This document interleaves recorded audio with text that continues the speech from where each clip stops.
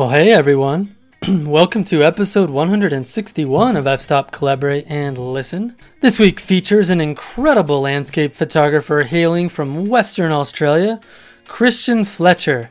Christian was the very first winner of the International Landscape Photographer of the Year award in 2014, and his work continues to inspire many people across the globe. Christian is especially well known for his absolutely incredible aerial photography and for owning and operating a fabulous gallery. Christian and I had a wonderful conversation this week and covered a wide variety of topics, including a walk down a path of history in the industry of landscape photography, Christian's style of photography and how he creates unique and personal imagery, the business of owning a photography gallery, especially in COVID-19 territory, Christian's online training website, and much, much more. Over on Patreon this week, Christian and I talk about his belief that all great landscape photographs have to have perfect light. Well, speaking of Christian's training website, he is offering listeners of the podcast a 50% discount on a subscription. If you go to his training webpage, christianfletchertraining.com, and add a subscription to the cart, you will be able to use the clever discount code Shrimp on the Barbie, which will bring the cost down to about $30. Christian has over 60 tutorial videos on the website that show hands-on how he edits his photos. Well, I hope you enjoy our conversation. Let's get to the show.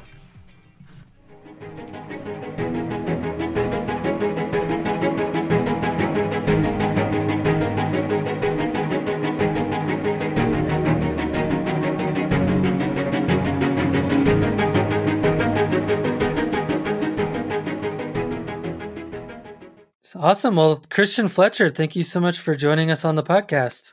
It's my pleasure, Matt. Thank you for asking me. Actually, it's nice to be in good company with some of the other Aussies that you've interviewed in the past.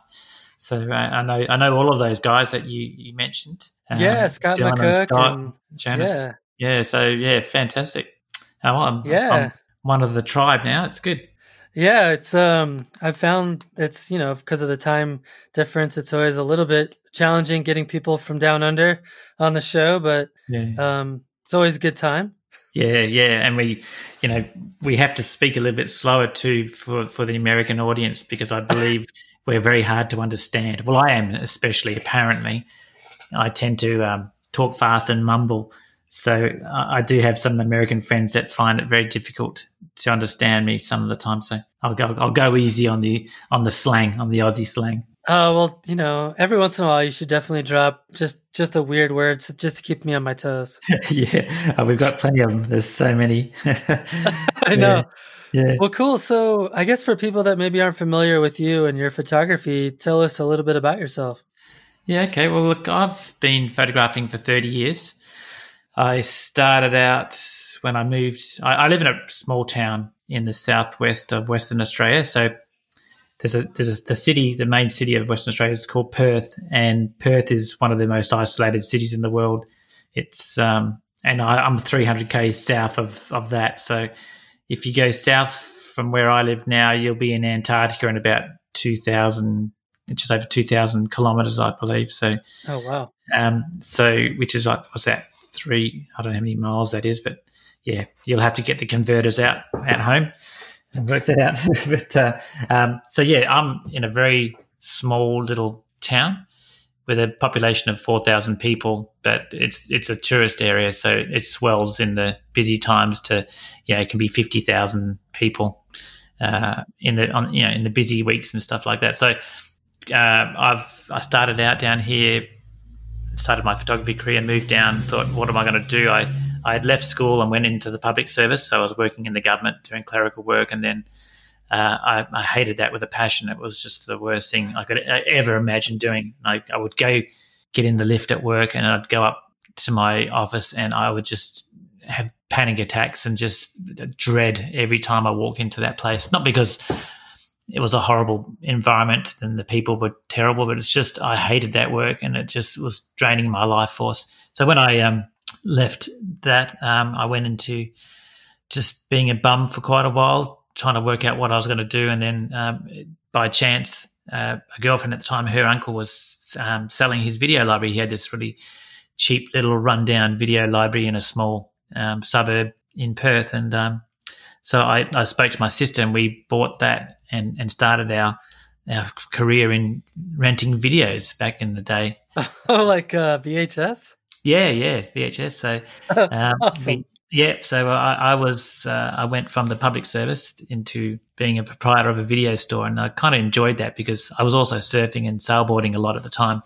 So I had it worked out quite well with my sister. She would do the day shift, and I'd go off surfing and sailboarding, and then I'd come and do the night shift. So, and then she'd go home. So I literally was doing that for five or more years, and I surfed and sailboarded so much in that time that it was just the best lifestyle. But then videos became the big stores started to come in, and the Blockbusters and all that started to come in, and we were just a very small store, so we were starting to get squeezed out by people that were putting in multiple copies of the same title. They get 20 copies, and we just couldn't compete with that. So eventually we sold up, and that's when I moved down south, and I thought, well, I've got no money because we actually borrowed some money from mum and dad to help pay for that, and we paid them back. And then so I came out, and I had an old Holden car, which I don't know if you guys know what Holdens are, but they're General Motors sort of thing. Okay. A real old bomb that was worth $1,500, and I had a surfboard and sailboard and some clothes and a dog, and I rocked up to my parents' place down here in this small town called Dunsborough, and proceeded to move back in with them. So I was 25, I think, at the time, and that was back in 1990, I think it was. And so I came into this little town where there was no people and no opportunities. But I thought, well, I'm going to become a photographer because I quite like photography. I had been taking photos before that.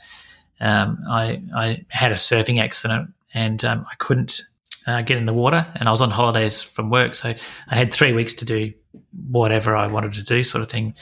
But I couldn't surf, so that was the big bummer. So I picked up the camera that we had lying around and started taking photos, and then really kind of enjoyed that process. And after 3 weeks of doing that, I still wanted more. So, but then I was doing this video library, and later on I was doing the video library, and the camera sort of went away. I was doing stuff at my old work in the public service. I was the unofficial photographer at work, but years went by, and then when I moved down south, I might pick up the camera again and have a go. So I'll become a professional photographer. Yeah, that's what I'm going to do. I'm going to take beautiful landscape photographs, and I'm going to sell them in a gallery. That was my aim. That was what I was going to do. So I went and bought a camera. It was a Nikon 801S, a little semi-pro camera. It came with a few lenses, and it was $1,500. It was just a cheap little thing. But at the time, that was all the money in the world. We're talking 30 years ago. And I thought, wow, that's an expensive camera. But I soon realized about 6 months later that it was not going to give me the results I needed. So I ended up biting the bullet and getting a medium format film camera. So I went to a Bronica SQAI, and that's when my work started to sort of look different to everyone else's because I was shooting medium format. But I was doing all my own black and white processing. So I was rolling my own film, developing, printing my own pictures, and then I started this business basically from scratch. My brother had a Mexican restaurant in town, a Tex-Mex, So I was the dish pig, which is a dishwasher. I'm not sure if you call them. Yeah. So the dishwasher is the person that has the least respect in any restaurant. They just throw dishes at you and just tell you to clean faster, more dishes we need. So I did that, and I was working part-time doing that. But my brother let me put some of my pictures on the wall in the restaurant. So I did some black and whites and got them framed and sold one on the first night. And it was such a buzz. I remember just going, wow, I can't believe someone actually likes my photos enough to buy one. It was a 12 by 16 in a frame, and I think I sold it for $80, $80. That framed. Wow. It was so cheap. And if I took my expense out of that and tax, actually I didn't have to pay any tax because I never made any profit for the first, God knows, 10 years. So yeah, it was a struggle. So then I worked with a mate in a picture framers, and he had some wall space, and he had those horrible old prints that you see. It was a typical framing shop it was just run down, dirty, dusty old place, and I was working for him, and I said, look, can I hang out some of my pictures in your front of your shop? And he goes, yeah, okay. And then I sold a couple. I said, look, can I have that other wall? And he said, yeah. So I was paying him rent for that. And then eventually I rented the whole front of the shop, and we shared a counter, we shared a staff member, and then he worked out the back, I worked out the front pretty much. And that was quite a good relationship, and that good fact that we could share a lot of the expenses, the rent and all that. So that became my first gallery. And that was, that's 20 odd years ago, I think, when I started my first gallery. And then since then, I partnered with my brother and his wife, and then I got married, and my wife came on, and the four of us, we started up 3 other galleries. So at one stage we had 4 galleries going, and it was quite a big enterprise. We had about 15 staff members, and it was all ticking along, and it's all going along pretty nicely, of course. And then the GFC hit and slowed everything down, and then eventually we've pulled back, and because we have our one gallery here in Dunsborough now where we live, which was much easier to manage. So the other ones we've closed down because they were further away from us, so we had to travel, and you tend to not put as much effort into those other ones. So then now I'm currently in my Dunsborough gallery with my wife and I, and we're happy. It's a beautiful gallery space, and life's good. So that's pretty much how a really quick basic rundown of my business career in photography. And one of the things I read on your website was that you had six hard years of doing commercial and portrait and wedding photography, and you were about to give up. What I guess a couple of questions I had around that was, why were you wanting to give up? I hated it.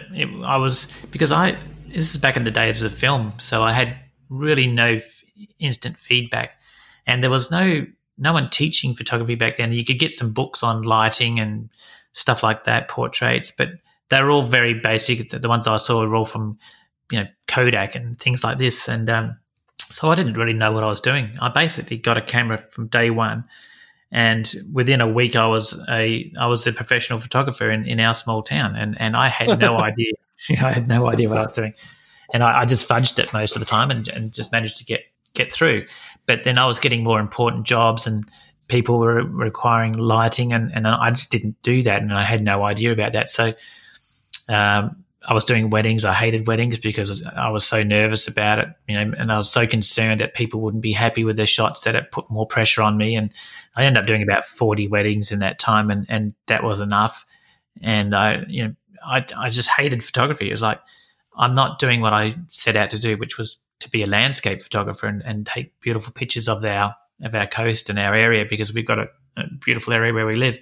And that was my aim, and to sell them in the gallery. But I lost sight of that and went and did all the other stuff, the weddings and the portraits and the commercial work. And my girlfriend at the time said, look, I'd love to get away, and let's go on a trip. And I said, yeah, cool, let's do it. I'm quitting anyway. So I basically quit photography, and we went on this trip for 3 months around Australia. We didn't end up going all the way around Australia. We only did the bottom half. But on the second day of this trip that we started out, pulled into a small town, and it went to this gallery that this lady had set up in a small town called Esperance. And she was doing exactly what I wanted to do, what I had planned to do. And so I was like, well, she can do it. Why have I not done it? Why am I'm in a bigger town. If she can make a go of it in this small town, then I should be able to do it in my town. So 3 months later, I got back and I gave up all the commercial work and started to sell pictures in the local markets, and I didn't have a gallery at that stage. Worked. Everything I did was about landscapes, but again, it was still back before digital. So I was shooting all my old film stock for my wedding days. So I was using VPS and VPH, Kodak VPS and VPH, and these films that really aren't for landscapes. They're more for portraits and stuff. And so and then I would send these films off, and they would go to a lab in Melbourne, and get printed the negs and the prints back, and it would take 4 weeks. 4 weeks before I got anything back. So it's like this is not working. And then I started doing transparencies, and then someone said to me, "Oh, look, we can do a digital print for you if you like." I said, "What do you mean a digital print?" We scan the transparencies and then we make a print from that. And I was going, "How does that work?" I had no idea what that even was. So I remember getting my first digital print and going, "Wow, this is quite good. This is pretty good quality." And that was back on a Pegasus printer or a Lambda printer. I can't remember which one it was. So it was still a chemical process, but they were digitizing it and somehow using these special printers. But as it turns out, all those have all faded now. All those prints that were done on the Pegasus printer they were just terrible. Like in 20 years later, they're just about faded to nothing. So that's come back to bite us in the bum. Yeah. So I still walk around town and look in some offices buildings, and there's my old pictures from 20 years ago that are, they're just awful. And I was going, every time I cringe when I walk past, like, I must go in there and get those replaced. So, but yeah, so then I did a trip in 2000. I did a trip to America, and at that point I was shooting with a Fuji GX617 panoramic camera.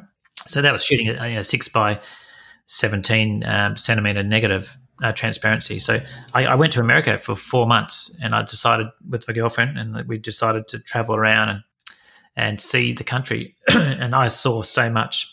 We went to we went to as many state and national parks as we could in that time. So we did about 30 different state and national parks, all the big ones, obviously, and then all the small ones, and camped out. We bought a van and just drove around and slept in the back of the van. Had some really amazing experiences in America, but there's these little turning points that happened in my career, and obviously one was getting for the Fuji camera, and obviously buying the better gear so that your work's a little bit, it's got a little bit of an edge over what most people are doing with 35mm. And the other one was going to America and seeing Michael Fatali's gallery in Zion National Park there. I know Michael Fatali's got a bit of a reputation and for setting things on fire, but at the time, yes, he does.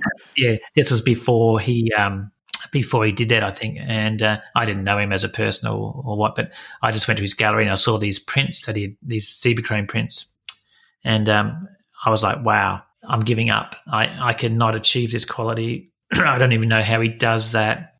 I came out of his gallery completely depressed and ready to give up.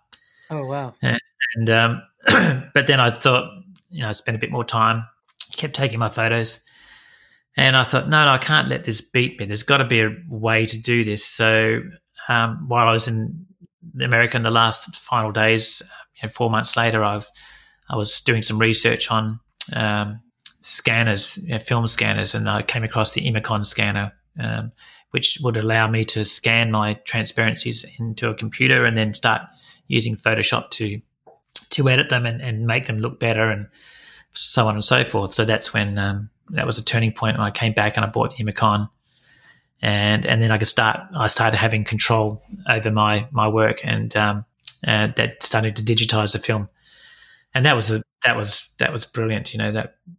Without that trip to America, I would never have really realized how average my photography was, and what good photography was. So, would you say that before that you thought you had kind of reached the pinnacle, or?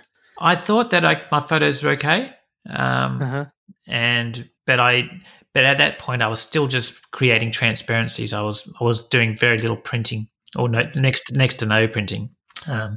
Then all the prints I was doing were from negatives, old film stock from weddings, and so it was average. The quality was terrible, and it was just not good.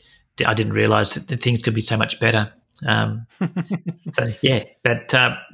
America it's been a favorite place of mine for a long time. I think you guys over there are so lucky to be in a country that has so much natural beauty and other things as well. You've got such diversity, and here in Australia we've got natural beauty as well, but man, we've got a big country with a whole lot of nothing in the middle.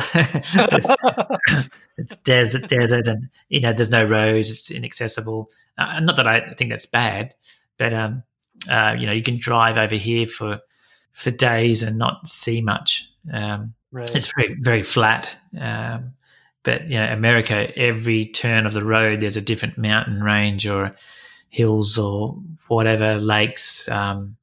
It's just incredible. So you guys are very spoiled. But I also like not just natural stuff. I like urban stuff as well. So America has that beautiful, old, grungy, decayed, apocalyptic landscapes. So those scenes of that atomic era buildings and architecture. I just love all that stuff. So Yeah. American towns for me are like a treasure chest of opportunity, just photographing banal urban scenes, which is some of my favorite things to do. You guys. Yeah, there's definitely a lot to photograph here for sure. I wanted to go back to something you said before around, how it almost sounds like that, creating the idea of creating your own gallery and showing your work almost gave you a sense of purpose and meaning as an artist. And I'm curious if that resonates with you at all. Yeah, look, I think as a photographer, excuse me, as an artist, sorry, I've got a bit of a scratchy throat at the moment. I don't know why, but it may have something to do with the scotch I drank last night. I was self-medicating because someone said, if you want to kill the coronavirus bug, you drink lots of alcohol and that helps. So I was updating my website last night and I had one too many scotches and I was enjoying it at the time, but boy, I feel rotten today. So, I was gonna say if that's how you beat it, then I'm good. Yeah. I'm good to go.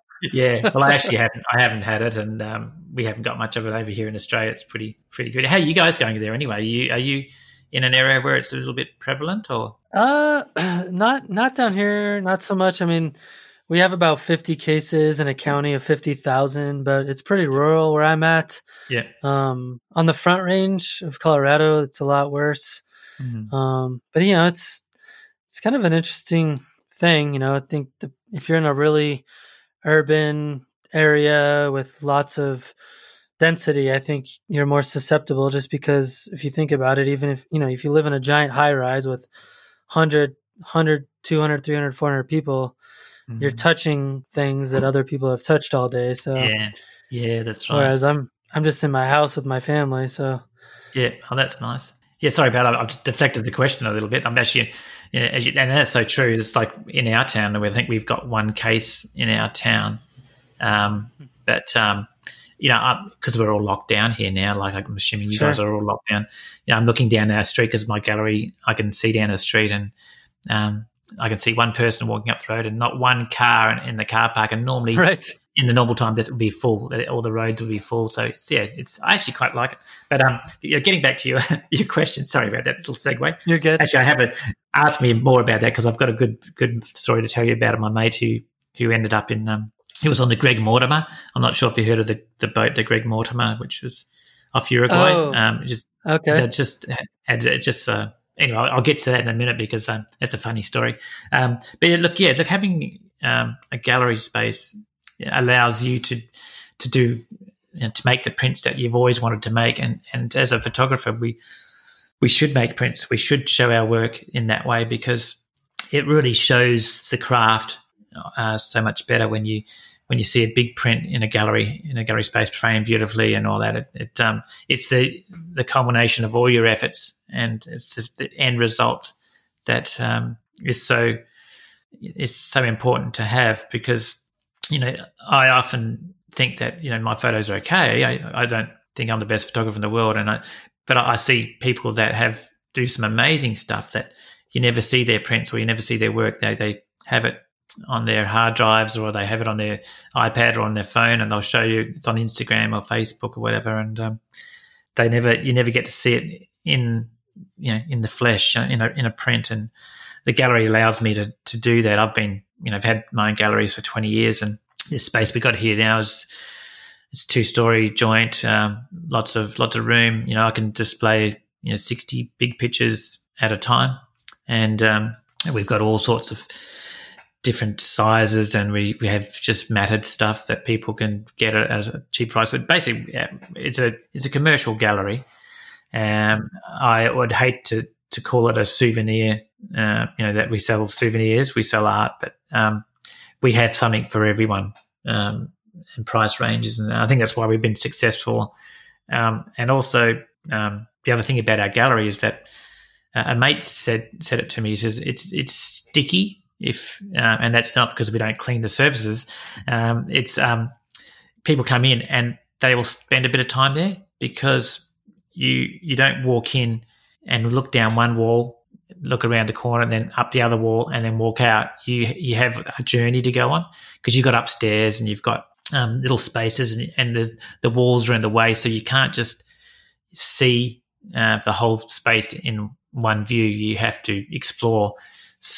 And we've got lots of little things to look at. And we've got other merchandise as well, scarves and pillows and stuff like the cushions, covers, and other things, cards and books. So we have a lot of stuff for people to buy if they want to.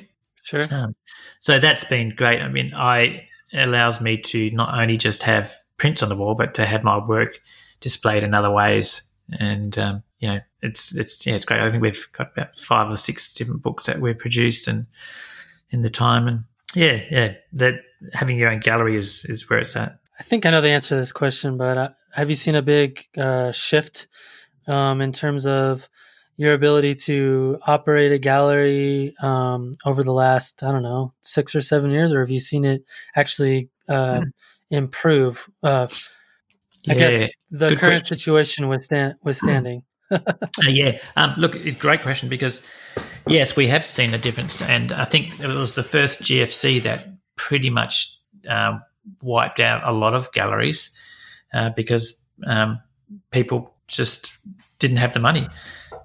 Before that, we were ticking along quite nicely. We had the 4 galleries going and, we'd make good sales and people would be buying. Everyone was happy that no one seemed to think about anything that was coming. And when the GFC hit, we dropped 6 figures, in a month sort of thing. It was like, bang, just went from good to bad. And, I mean, obviously this where we are now. But, look, after the GFC, we were up and down. It was, we were just scratching together enough to keep some galleries open. And eventually, and when you say GFC, you mean global financial crisis? Yes, GFC. So, that's all.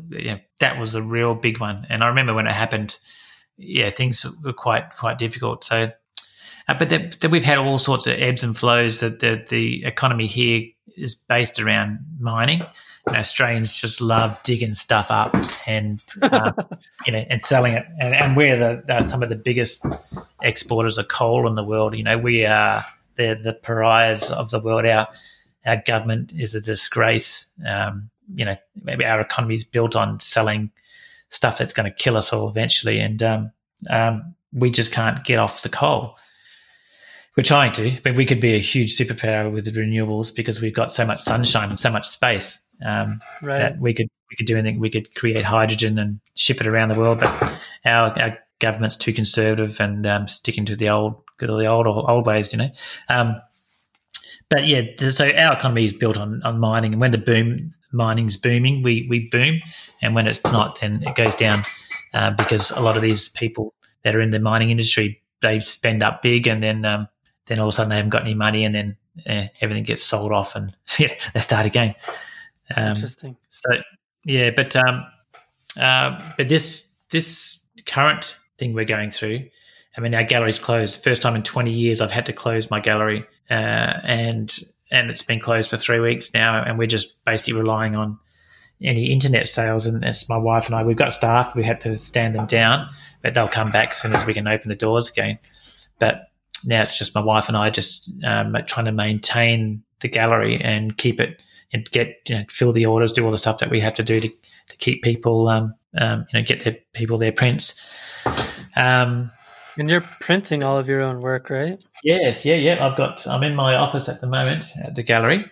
It's a nice space. I've got my computers and I've got two printers. We got the Epson Short Color 270 and a 170. So we got 64-inch printer and a 44-inch printer. And it's like, man, I've got the best setup because it's pretty much what they use at most of the pro labs. And I can run out a 60-inch wide print for as long as I want for, all day if I want to. I run out of money because the paper's expensive.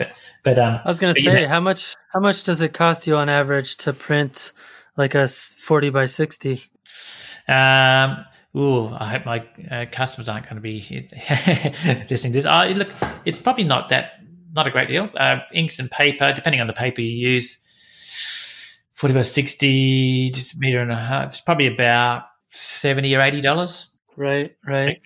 Well, obviously, the printing cost is only a very small part of what you're charging. Yeah. Oh, yeah. Look, there's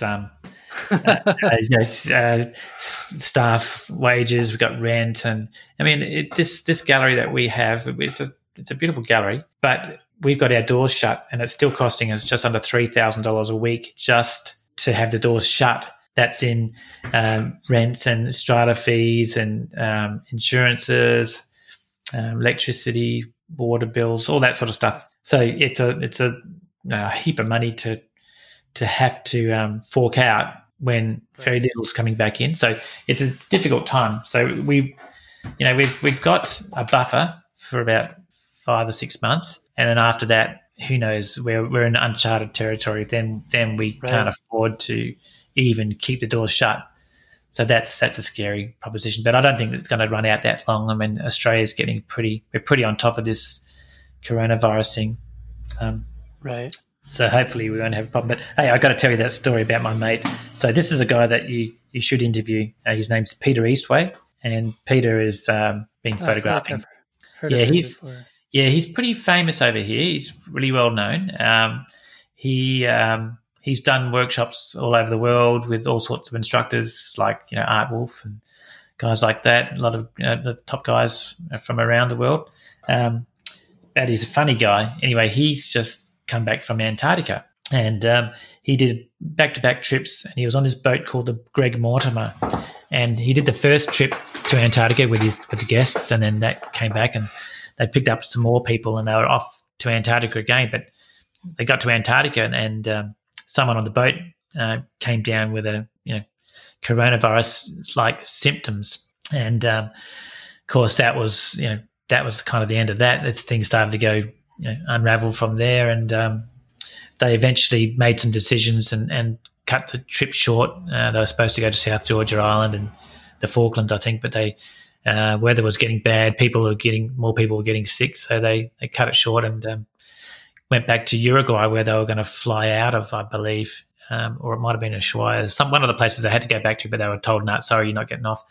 So they sent him up to Uruguay because other people had got out through there. Anyway, he got coronavirus, and I said to him, so what was it like? And he goes, oh, geez, mate, it was rough. He says, I was on oxygen for 3 days. And wow. And he said the thing is that they only had one kit for the whole boat. And he says, so all these people, we said, we were all lining up, and you go and have a couple of puffs, and then you go to the back of the line, and then oh my gosh. And he said, and he goes, the worst thing is there was all these American ladies pushing in, and they just kept pushing in and going, I need oxygen. And I started to think, hang on, because he's a real kidder. And I said, you're kidding, aren't you? And he says, yeah. so I had this vision of everyone on the boat all lining up in this line, all having a couple of puffs on the oxygen and then going to the back of the line. It was quite hilarious. And so I said, what actually did happen to you? So he said, I had a headache for 2 hours, and that was it. And then, so that's all he got. That's all he experienced. And he said then he spent the next 16 days confined to his room on the boat, which was downstairs with a porthole window. It wasn't even an opening window. So he was in there for 16 days before he got off. And they finally managed to get them off just a few days ago, flew them out on a special chartered flight. It was $15,000 per person for that flight to get back to Australia. So big numbers, but I'm not sure who's paying for that at this stage. But now he lives in Sydney, but the flight was going to Melbourne, so he's now in Melbourne in quarantine for another 14 days, locked in a hotel with guards basically not letting you leave your room for another 14 days. And then he's going to get in a car and drive back up to Sydney where he lives. So yeah, he's his 2 trips to Antarctica have cost him a lot of time sitting around. So we're actually interviewing him tomorrow on our podcast. So, but that's cool. Yeah, I definitely want to talk to you about your podcast later on. But I did want to spend some time just kind of discussing your work, because you've been at this for a few minutes, 30 years, no big deal. And I've noticed just kind of looking through your work that it has first of all, you have like a very diverse, what can I say, a diverse set of subjects that you like to photograph. For example, I was looking through your gallery from the Americas, and probably 3/4 of the images aren't what you would consider typical like landscape, photos. It's a lot of industrial scenes. It's a lot of scenes of old signs and buildings and like you were saying earlier, like dilapidated structures and old cars. And then you also have these old signs from like times of the past. And then you also have this whole series of images where you've photographed like interstates and overpasses and trucks with commercial vehicles driving on top of them. So I was really curious kind of what draws you to these disparate subject matters. Because I photographed landscapes, pretty landscapes with the intention of creating decor pieces for my gallery. I've done that for so long. I kind of was a little bit getting a little bit bored of that. Because it's all been done to death, and I couldn't work out how to create something different. So, but about 10 years ago, I met an American guy.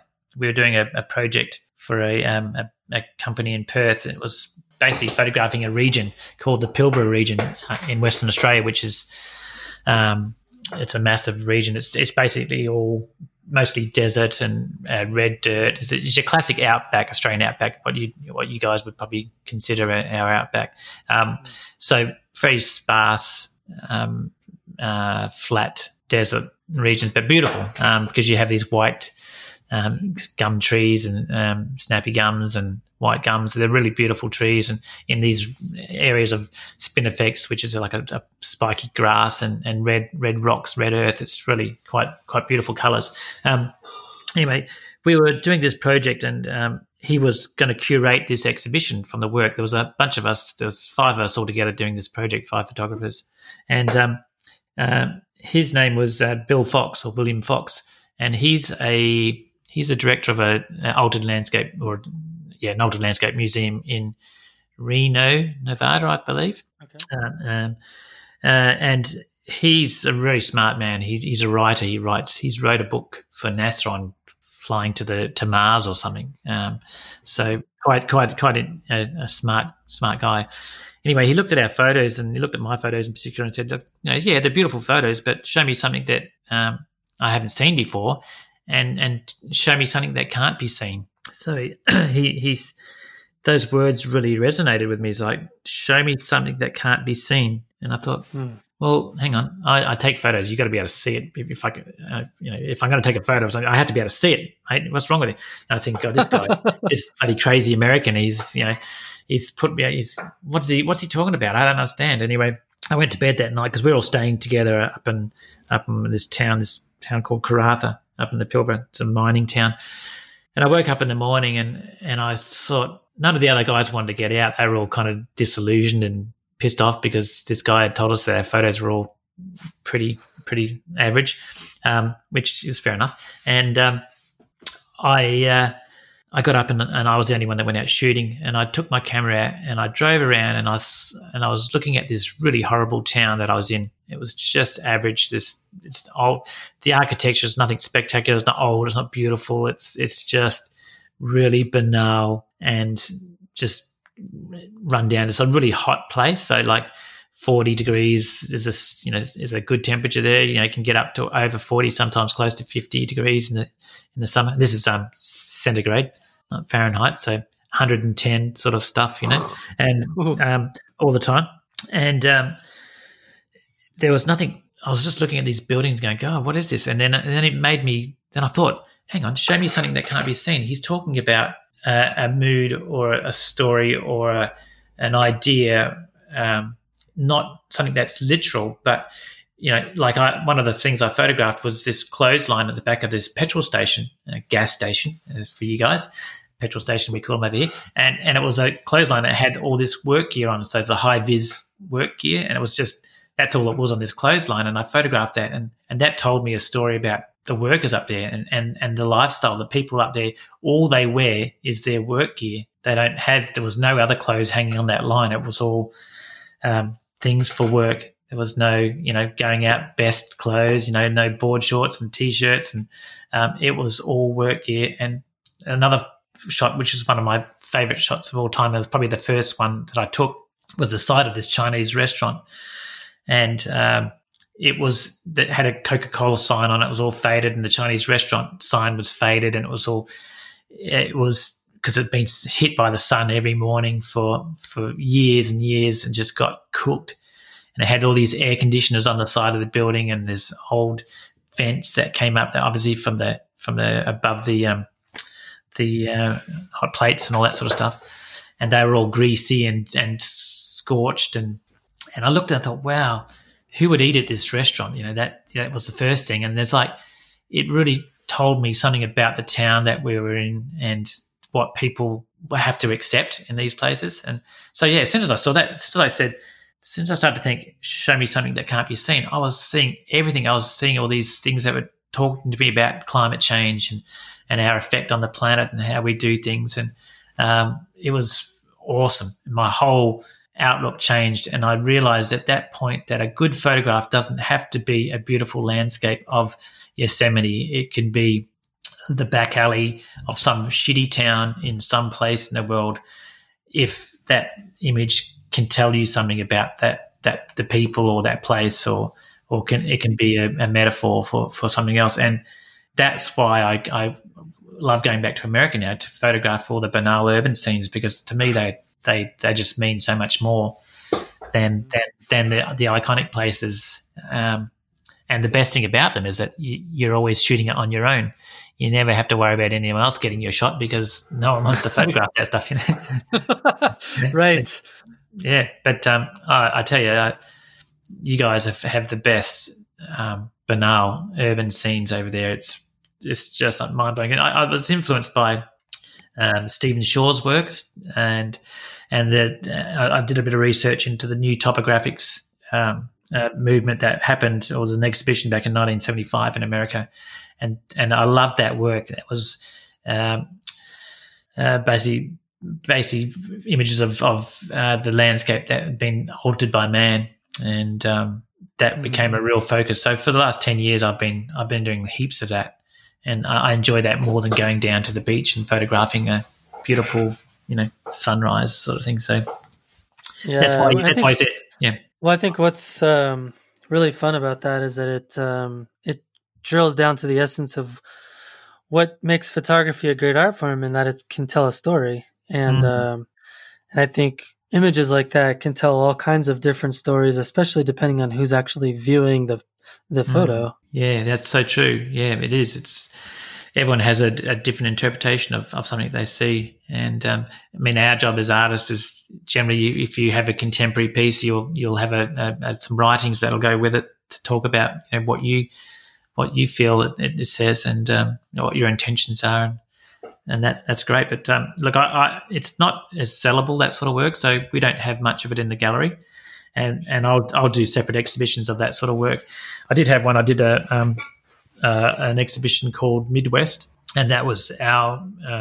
I went out to our wheat belt areas, to all our little shitty towns out in the middle of nowhere that people just drive through in a hurry to get through because they're just so dire. They're just horrible places, and they're in horrible areas. So I went out and did a 4 days shooting in all these towns, the ones that I could find, and I created this exhibition that was really successful. Of 35 pieces, we sold 28, and Nice. but they were all, the sides of buildings, this sort of stuff, rubbish bins and these sort of things, but they were done quite nicely, and I tried to edit them to make them a more cartoony, a bit more illustrative, a bit more pastel.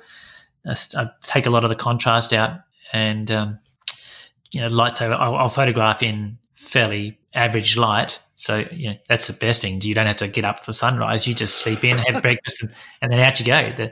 The best light's happening between 10 o'clock and 2 o'clock in the afternoon. So it's brilliant. So even if it's bright sunlight and it's really contrasty, you just strip all that contrast out in post, and they become these quite graphic, nice, illustrative-looking images. So yeah, that's I love that sort of stuff. So. Yeah, well, and like you said, it's unique. Like a lot of people just drive right by it, but if you can find a story in one of those scenes, it becomes your story to tell. That's right. Yeah, it is, and there's so much of it. There's so many different ways to interpret these places, and I do it here in my little town. We've got an industrial area, and I went out the other day and I found the back of the tyre shop. He had a whole pile of old tyres stacked up. And it started making me think about the photos I saw that Edward Butinsky did of the big tyre yards over in America, and this was only on a much smaller scale, but it had that influence on me. I thought, I've seen tyre shots that look quite amazing, and if I can just simplify it all, then I'll get something here. So, and I did. So. I love that. But look, saying that, I was out this morning. We've got a place called Bunker Bay down here, and it's beautiful, steep cliffs with coming down straight down to the ocean with beautiful peppy trees and these really quite sculptural trees that are on the coast. And so I was down there photographing that this morning, albeit a little bit hungover. My wife dragged me out and she goes, "Come on, I think it's going to be a nice sunrise." And I'm going, I didn't want to tell her I was a little bit hungover. And but she dragged me down there, and it was good. But of course, I'm using two cameras at the moment. I've just bought a Leica system, so I'm using the Leica SL2 and a bunch of lenses. But I also was given the Lumix S1R to play with from Panasonic, and I've been using the two, but I've only got one plate for my tripod, and I've been swapping in between cameras. So I went out this morning.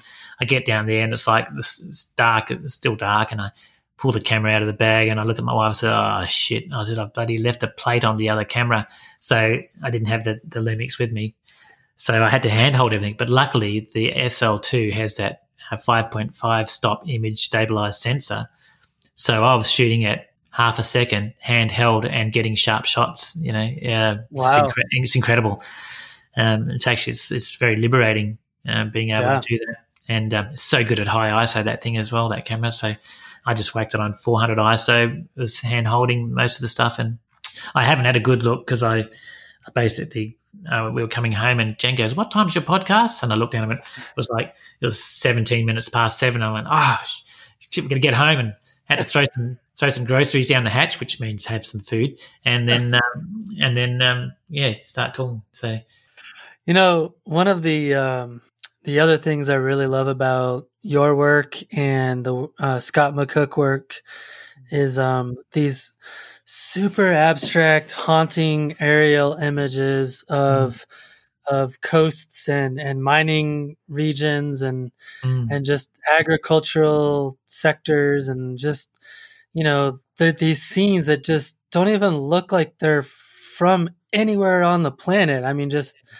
and they tell so many different stories, and they have this amazing color palette and color story that goes with it. I mean, I just find that kind of stuff fascinating. Like I can look at that kind of stuff all day long. Yeah, it's beautiful, isn't it? Yeah, I started shooting aerial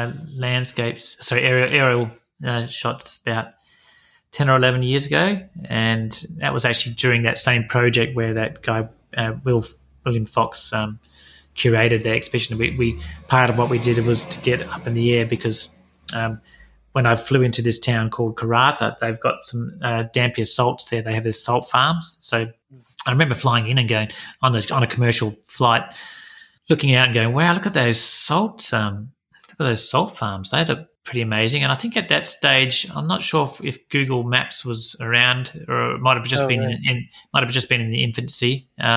So we never really looked at the Earth on Google Maps and looked and thought, "Hey, there's some good aerials." So that's why I started doing it. We hired a Cessna and we went flying over those salt farms and got some really cool abstracts. And then after that, it was like, wow, this is really nice stuff. So my brother came up with an idea to go to a place called Shark Bay, which is up the coast from us, and that has some of the most beautiful shallow waters and red earth and white sandy beaches and tidal patterns and mangroves. It's really quite a diverse area. So we went up there and did a whole week. The five of us went up there, hired a Cessna, and we had the Cessna for a week, and we just flew over that area. And that became a really popular spot for aerial photographers. And that's where Scott has done a lot of his work at Shark Bay. And amazing. And he's taken his to the next level again. His has become even more abstract, and with his colors palette that he uses and stuff, and pushing the images and in different ways. And so we started doing this, and it created a whole movement of aerial photographers in Australia. And we've got some of the best landscapes for aerials, and because we not very populated, we're able to do a lot of things with drones and stuff that probably it might be a bit harder to do in other places in the world. And so even though Australia it's very flat, we have lots of salt lakes and lots of weird formations in the earth. So the wheat belt itself is dry, and because it's been over farmed, all the salt levels have risen, and so you get a lot of these salt lakes that have formed, and they're all different colours and different shapes. And so you just if you get on Google Earth, if any of your people get on Google Earth now that are listening, and look at Western Australia and just zoom around, you'll find these they're ancient riverbeds, but they've all dried up and formed these little salt ponds, and they all connect. There's a town called Esperance. If you're at the very bottom of Western Australia, if you go up from there, you'll see literally tens of thousands of tiny little salt lakes that are out there, and it's amazing. It's incredible stuff. So you have this other shot called Market Gardens, Perth. Oh yeah, and it goes from like brown to green to lime green to gray to orange. Yeah, it's just wild.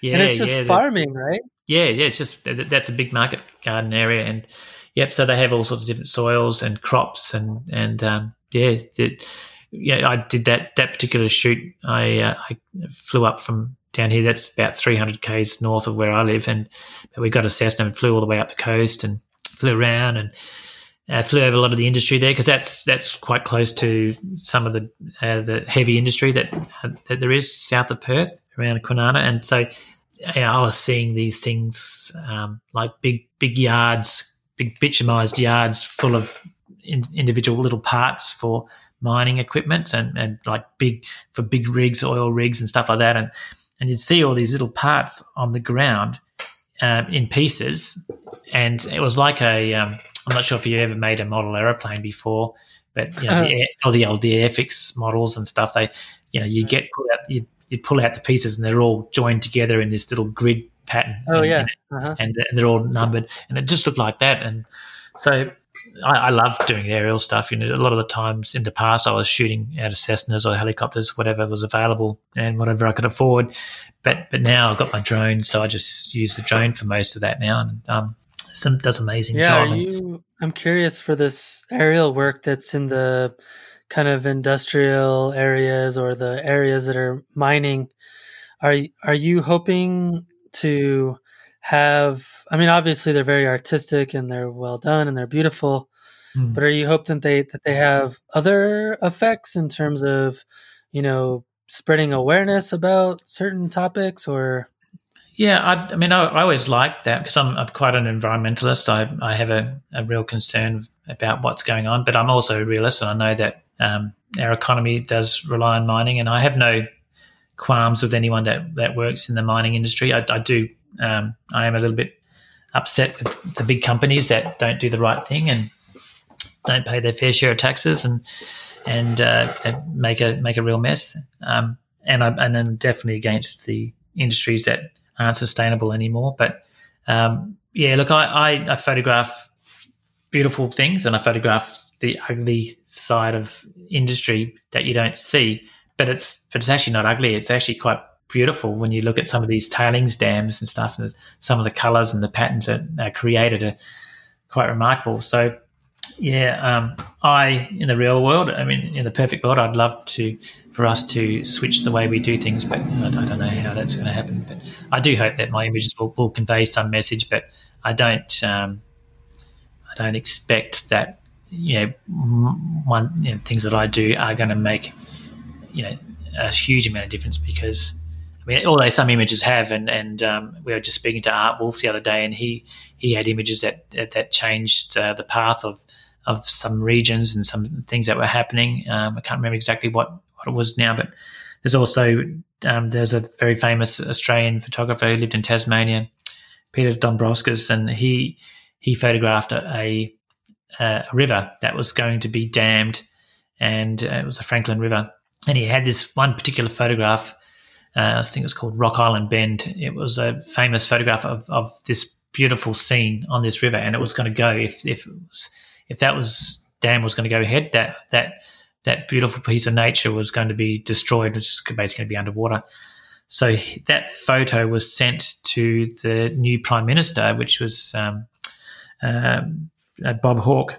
He was a Labor guy, and he saw that photo. He says, "We can't do this. We can't destroy that space." So the damming never went ahead. So that was protected mainly because that photo changed the politician's mind. So that was good. So it can happen.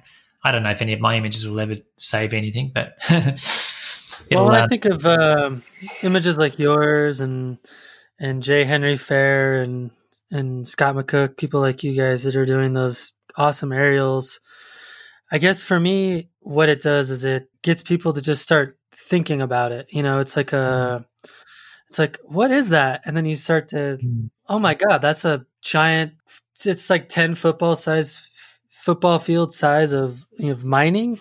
Holy crap. What are they using that for? And it starts you start asking yourself all these questions, and then it's like, oh my gosh. It's quite scary when you see it. And, sometimes, I mean, Australia's a big place, but if you looked at some of if you go and see how many mines there are through our Pilbara region, how much fracking they want to try and do up in the Kimberley, it is pretty awful. And the first thing is that we don't need it. We don't need to frack for gas because we know that renewables are cheaper. We just need to have a government that's not in the pocket of these big industries and do the right thing. I mean, who would have thought that our governments could spend so much money on this virus and basically shut down economies, shut down countries because of this little virus? Yet we've got the threat of catastrophic climate change happening, and we just stick our heads in the sand and just go about business as usual. We can't mess up the economy because of that. We can't stop mining coal and burning coal because that's not good for the economy. But hey, this little virus, which sure, look, it has killed millions, hundreds of thousands of people, tens of thousands of people. But it's just, it makes me think if we really wanted to act on climate change, we could, but we're just not. So I guess it's not a pressing need right now. And it's not until we can actually see people dying from climate change, which they are anyway, that, that it's you need Right, tens of it's just thousands of not. people. You need 10,000 people to die every day from climate change, and be able to go, hey, yes, they died from that before anyone do anything about it. So, but look, Right. I hope for good things to happen, but I don't expect that my input in the world affairs is going to make any difference. It's really, I'm just a bum photographer from a small town in 300k south of the most isolated city in the world. So who am I, really? I've just got to try and do what I can, and teach my kids to do the right thing, and that's all I can do. Yeah. Really. No, I hear you. Well, I mean, we've talked about that particular topic about 1 billion times on the podcast, and I'm right there with you. Yeah, good on you. Yeah, that's right. But it is something that's going to affect all of us and our kids more so. And it's all forgotten about at the moment. Everything's about coronavirus. So all the news has changed. A lot of governments are doing little sneaky things, trying to push things through under the cloak of secrecy, because all the media that attention is focused on coronavirus. So it's kind of got a bit of a backseat. But sometimes, look, I get depressed about it and think about it all the time, and my wife and we talk about it all the time. But we just got to do what we can do, and not worry about things that we can't control, and that's the hardest thing. But it is. I agree. I mean, but I think that, like you said, you like yourself and the majority of the people around the world do care about climate change, and they do want to make changes, but they are so busy in their lives just trying to make a living and trying to, get their kids through high school or primary school or whatever, or to, put food on the table. It makes it really difficult. And, look, I'm a chairman of an environmental group down here, where we try to promote more renewable energy in our town and our region. And I haven't had time to even think about that sort of stuff, because all I'm thinking about now is my gallery doors are shut. I need to make at least $3,000 a week out of the gallery just so that we don't lose it. So my whole aim and focus is get the website going and try to make, keep social media up, try to get the message out there that we're still here and we're open, and you can still buy pictures, you just can't see them. Well, you can actually come to the gallery if you want by appointment. So your focus changes. And I was going to say, now you're just like the rest of us who sell their prints online. Yeah, that's right. Yeah, I know. Oh no! Now I know how everyone feels. It's quite daunting. But look, it's different for sure. Yeah. You just never know when that sale's going to come in. You open up your emails in the morning, go, oh, did we get an order last night? Oh no, no, still didn't make any money today. Yeah, that's right. So, look, there's something I'll do. I don't know if this ever comes to a screeching halt, I'll find something to do. I'm not too worried that I won't be able to do something. I don't know what it'll be yet, but I have lots of bright ideas. Most of them are just crazy ideas that never work. And my wife says she calls me the monthly man, or was it the weekly man? The monthly man, I think. Every month I have a different idea, and I do it for a few days, and then I forget about it, and on to the next idea. It's like, it's another one of your monthly ideas. Yeah. What are you going to do this time? Okay, okay, good. Let's see how that goes. And I was glad to hear that you're not the only one that has a wife that's that supportive of your ideas. Yeah. I'm being sarcastic, of course. Yeah. My wife, she's an amazing lady. She's pretty much got me off my bum and made me into who I am today, and with my, not just work wise, but as a person, and my morals and ethics and all that stuff have been hugely influenced by her. And she always says, and you won't know what this is, but she says, if she hadn't met me, I would still be a bogan doing burnouts. What is that? Bogan is like a redneck, Okay. so because I grew up in a low socioeconomic area, and so we were all bogans back there. It was just it's what you are, we didn't have any. Sure. We all come from poor families. Yeah, and that's what you do. And she says that she dragged me out of that, and but I still got a bit of the bogan in me. I still like to, drive fast down to my driveway, at least. Not on the main road.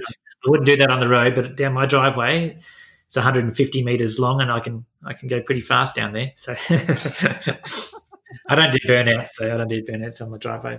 But yeah. Well, you've lasted this long, so you must be doing something right. Yeah, that's right. I'm 55 this year. Haven't had a touch wood. Haven't had a car crash. I haven't. Knock on wood, right? Yeah, I'm knocking on some wood right now, and I've always been a responsible driver and never been picked up for drunk driving or anything like that. Although let's not make that happen during the coronavirus. You're drinking too much scotch. Yeah, well, actually, one thing I did see yesterday, which kind of upset me a little bit, was that the police, they had their speed camera out on one of our local roads, and I thought, you guys obviously have speed cameras as well. They put them in the bush and they take photos of you.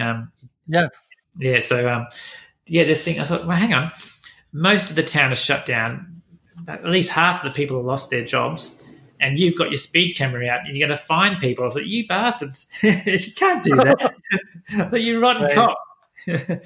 Come on, we've got no money. Yeah, exactly. Let us have a bit of fun on the roads for a change. I know they've got a job to do. I know that. So, but yeah, it's like, oh God, I can't believe they're actually doing that. Anyway, yeah, that's Australia. It's a harsh place.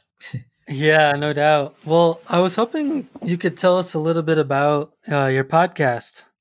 Yeah, well, the podcast was an idea of my mate, and my mate Carwin. He goes by the name of Carwin, and that's it. It's he has a second name, but he doesn't like to use it. And he rang me a year ago and said, "Look, I'm thinking I'd like to do I want to do this podcast thing. I want to do a segment on a radio station, actually, because he was into radio."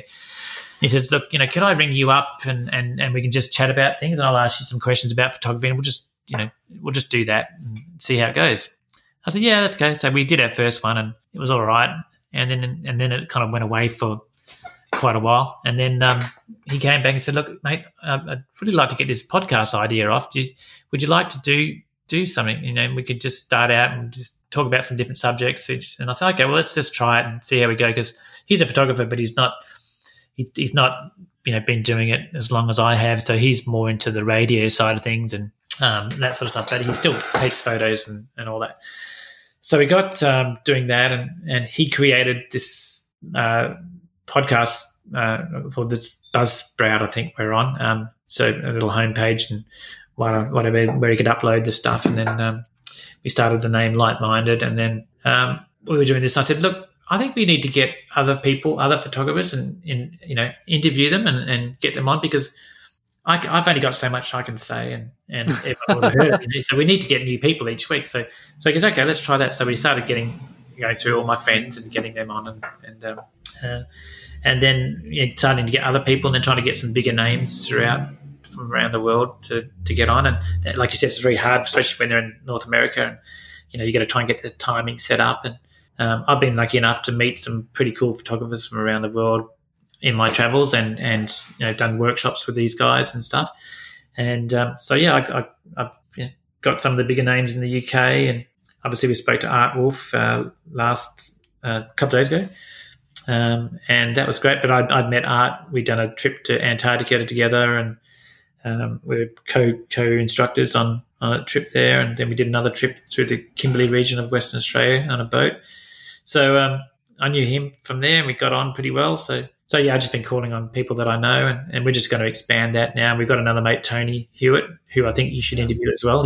Tony's an amazing Australian photographer, and Tony's going to get people that he knows and to come along, and then there'll be four of us on the podcast chatting. So it's like, oh yeah, we're going, like I said, to Carwin, we need to get more content, but then get other people to help us with that content, because it's so hard to do it all yourself and try and make a living, because obviously we don't make any money out of it. So it's a love thing, really, but it's become more popular. And I don't know how many listeners you get, but we're getting 700 or 800 people listening to our podcasts a week. So we just want to try and build that up until we get some good numbers, and obviously crack into the American market, because everyone in Australia's heard our rubbish. We've got a lot of American people that might like to hear some good Aussie humour. and because most of the people that we interview are Australians. Yeah, I saw you had Aaron Babnick and also Yes. Ricardo da Cunha and Yeah. Rick's great, and Erin was awesome. She was so supportive and was very complimentary, and she enjoyed our interviewing style because it was a little bit more relaxed and right. typical Aussie style. She'll be right, mate. Nothing too serious. Very very unprofessional and all that sort of stuff. So I think she enjoyed that, but she pushed it out to her client base, and that was so her podcasts are the most widely listened to out of all of ours that we've done. So, but yeah, Rick Kuna, he's an awesome guy, really creative, just a lovely person as well.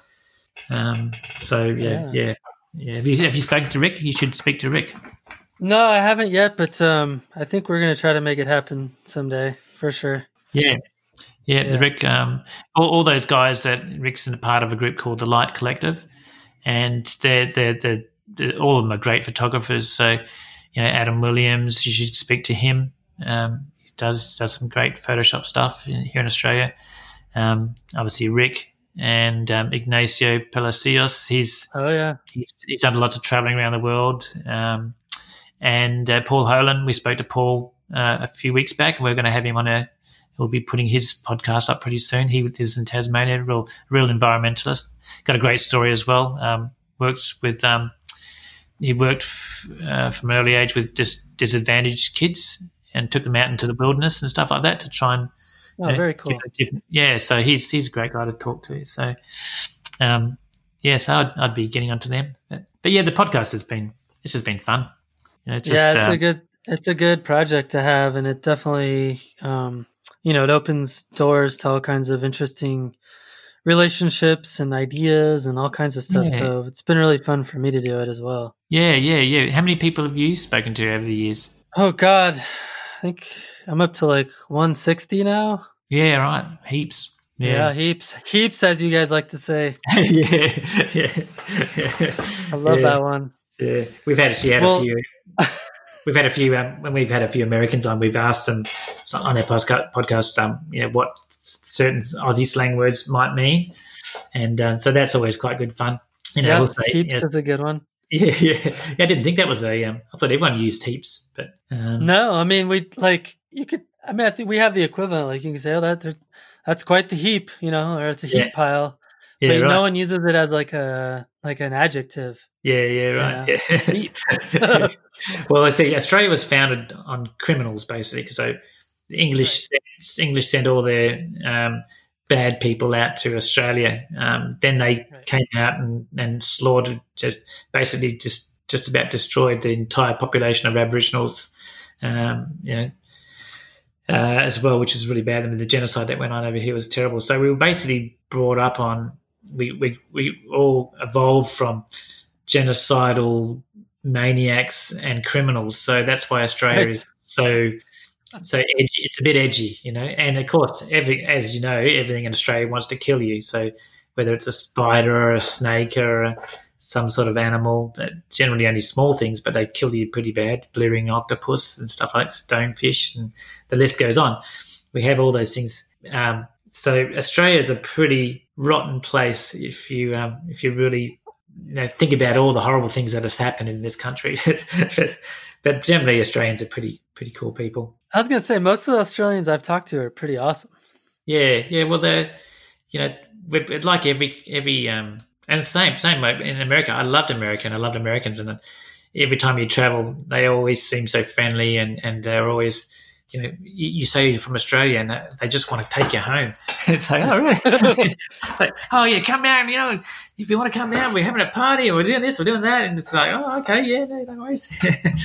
It's all about the accent. Yeah, I think so. And although that was thanks to probably Crocodile Dundee, when that came out, that movie. Right. Paul Hogan, I think, really did that for Australia and America. But I think that's probably changed a little bit now because there's probably heaps of Australians over that way, and half of Hollywood actors are Australians these days, and so we're just a dime a dozen now. But I must say I do I do like Americans and American movies and culture. And when you're traveling through America, you do feel like you're in a movie set the whole time. You know, you just drive through somewhere and go, hang on, I've seen that in a movie, or I feel like I'm in a movie. It's a really interesting place to travel. And I did 2 trips recently in the last few years, and road trips mostly. And one I did with my mate Tony Hewitt. We were there for phase 1, and we were basically just told to go photograph whatever we want. So we decided that we were going to do this altered landscape stuff, this banal urban stuff. So we drove from San Francisco up through not the Midwest, but west of the Midwest, up to Canada, and I had to drop in Canada, and then I had to come back down through to San Francisco. But we went through the Palouse and all these places, Wyoming. But we drove around because we came out of San Francisco, and we drove around Yosemite. It's like, okay, Yosemite is probably one of the most beautiful places on earth that I've ever been to. But we're like, no, we're not here for that. We're not going there. So we actually drove around the top of it and just avoided it altogether. Right. We just went looking for all the shittiest little towns we could find between there and the top of the country. So, you know, we would look at the map. If America does have one thing, it's a lot of shitty little towns. Yeah, but they're so good. I love it. And They are.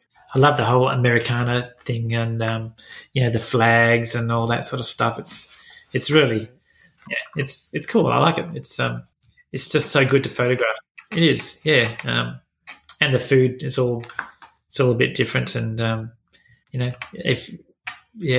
just going into the supermarkets is a different experience. And even though Australia and America are very similar, there is things that are so different about them. So, right. But yeah. Well, I know you've also got a training website that you've developed to do kind of ebooks and online tutorials. I was curious if you could tell us a little bit about what kind of stuff you have to offer over there. Yeah, sure. Yeah, well, about 10 or more years ago, I started to teach because I was getting requests from people. Oh, look, do you do any courses? Do you teach people? So I was very nervous about public speaking. I couldn't get up in front of a crowd and talk. It was just the hardest thing for me to do, and I just every time, and I was getting more requests all the time. Can you come and talk to our camera club, or we've got a conference coming up? Can you be one of the keynote speakers? And I'm like, no, sorry, I can't make that day. I'm very busy. Anyway, eventually my wife got me out of it. So one of the ways she pushed me was saying, okay, well, you need to go do some workshops. Just do them at the gallery, open them up, and do just do an evening course. And see how you go. So, and just do small group of people. So I started out doing like 8 people to come to the gallery, and I did a slideshow presentation about my work and the things I did and how I did things, and I showed them some Photoshop that I did and stuff like that. But before I could do that, I had to basically chuff half a bottle of wine to get a little bit tipsy, just so I wasn't so nervous. So, so I would start my first workshop. I knocked off half a bottle of wine in about 5 minutes, and I got a bit of a buzz out of that, and I just relaxed a bit. And then after the first 5 minutes, I realised I wasn't sucking that badly. I started to enjoy it, and then the rest of it was easy. But the next time I did one, I only had to drink half that amount of wine, just enough to give me a little bit of an edge. And then eventually it was less and less. And eventually then I got to the point where I could do these talks in front of 1,000 people and not have to have any alcohol at all. So that was good. That was a good little thing. So part of that training that I did is obviously going and doing trips around different places and taking groups, as a lot of people have done and do. But then I started up an online tutorial. So basically you can sign up to my training website for $99 for the year, and it gives you access to over 60-odd video tutorials I have. And they're basically mostly on Photoshop because that's my tool of trade. That's what I like to use. I don't use Lightroom. I do the bare minimum in the raw processing software and then go straight to Photoshop because that's where I can get the creativity and the control that I want. So that you can sign up and you can watch the videos on any device for that year, anyone for that year, and it teaches you how I do Photoshop. So everything that's in there is techniques that I use that have created my style. So people say, how do you develop a style? And generally, it's basically about how you edit your photos and what techniques you use and what combination of techniques together to create the look that you have. And as you get comfortable with these techniques, you use more of them and use them in different ways, and then eventually that is your style. So when people look at my urban banal stuff, they go, "Oh, that looks like one of Christian's," because I know that kind of washed out look that he's getting, and I know how to do that because he showed me how to do that on his training site. So if anyone that likes my work, my editing, and wants to know how I've done that, and that's what the training site's all about. And I upload new videos when I can, and just keep up to date with what's going on. And I was going to say, meanwhile, like all these photographers now that don't have a bunch of digital stuff going on are scrambling to try to create it because they're stuck at home and they can't do workshops. Yeah, that's right, exactly. Yeah, so you're about to have a ton of competitors. yeah, that's right. I know, and all my friends are doing that. They're all coming out with online stuff, and my wife said, "Oh, look, we need to get onto that." And I said, "Oh no, let's just sit back and watch what everyone else does, and then we can arc it up after that because everyone's the horse is already bolted. Everyone's doing stuff now anyway, so I'll just sit back and wait for." That training is not a big part of what we do. Ultimately, and I've pulled back from a lot of the touring now because I just wanted to concentrate on my own work for a while and stay close to home because we've got some beautiful places. I mean, I've done all the locations down here. I've photographed them all before, but I haven't explored them enough. So I'm going to go out to the same spot over several days and try and find new angles, new light, new ideas. So plus I've got some studio lighting that I want to mess around with, and that's going to be trying to find ways to light a subject and make it a bit more interesting. Very cool. Unfortunately, I thought with this coronavirus shutdown and everything, I would have more time to do things, but I'm actually finding that we're busier just trying to make a living because we've got to try and give this people things to look at and to respond to. And isn't that interesting? Sorry, mate. Sorry, you just cracked up there for a sec. I said, isn't that interesting how you thought you'd have a lot more time, but you don't? Yeah, no, I don't have any time. So it's like I'm really bummed out. And the days keep flying by. And before I know it, it's the end of the day and we're thinking about getting dinner organised. So I've got 2 teenage kids and they're kind of easy now because they don't want to know us, which is fantastic. But they're demanding. Oh, there's nothing in the fridge. What are we going to eat? Right. Can you go get some food? I said, what food do you want? Oh, can you get some chips? It's like that's not food. So anyway, yeah, teenagers, they wear you down a bit. But I hear that. I've got a 12-year-old myself. Oh yes, yeah. Well, he's he or she. He's definitely exhibiting the same things. Like, oh, what do we have for dinner? And it's like 2:00 in the afternoon. Kids, they're precious little angels, aren't they? They absolutely they love you when they want something, but they'll come around. I believe they will. But my wife and I now, the beauty of it is that my son's 16, my daughter's 14, and we get up and we just leave the house and go off and do what we want to do, and we don't even tell them what we're doing now because they're old enough to look after themselves at home. And we get home and they're still not. We'll get home at 9:00 and they're still in bed. So. Right. Just not on a school day, obviously, but their schools are all shut down as well. So now they're studying. I know, home. But they're on school holidays at the moment. So it's weird, isn't it? Yeah, it is weird. Yeah. But I think their schools will probably open again. Australia's so good. We've got so few cases, and we seem to be on it that I'm pretty sure they'll open the schools up again, and that'll be fine. So it'll give us parents a break. Right.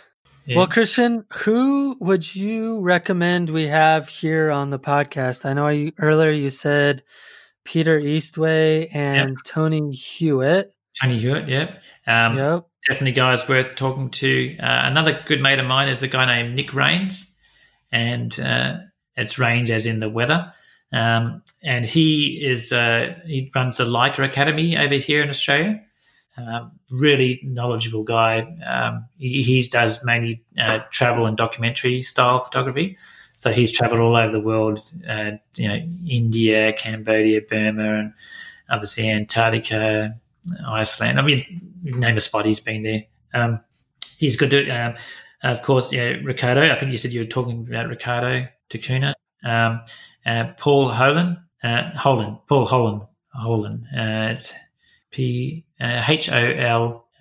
Holean, I think. Holan.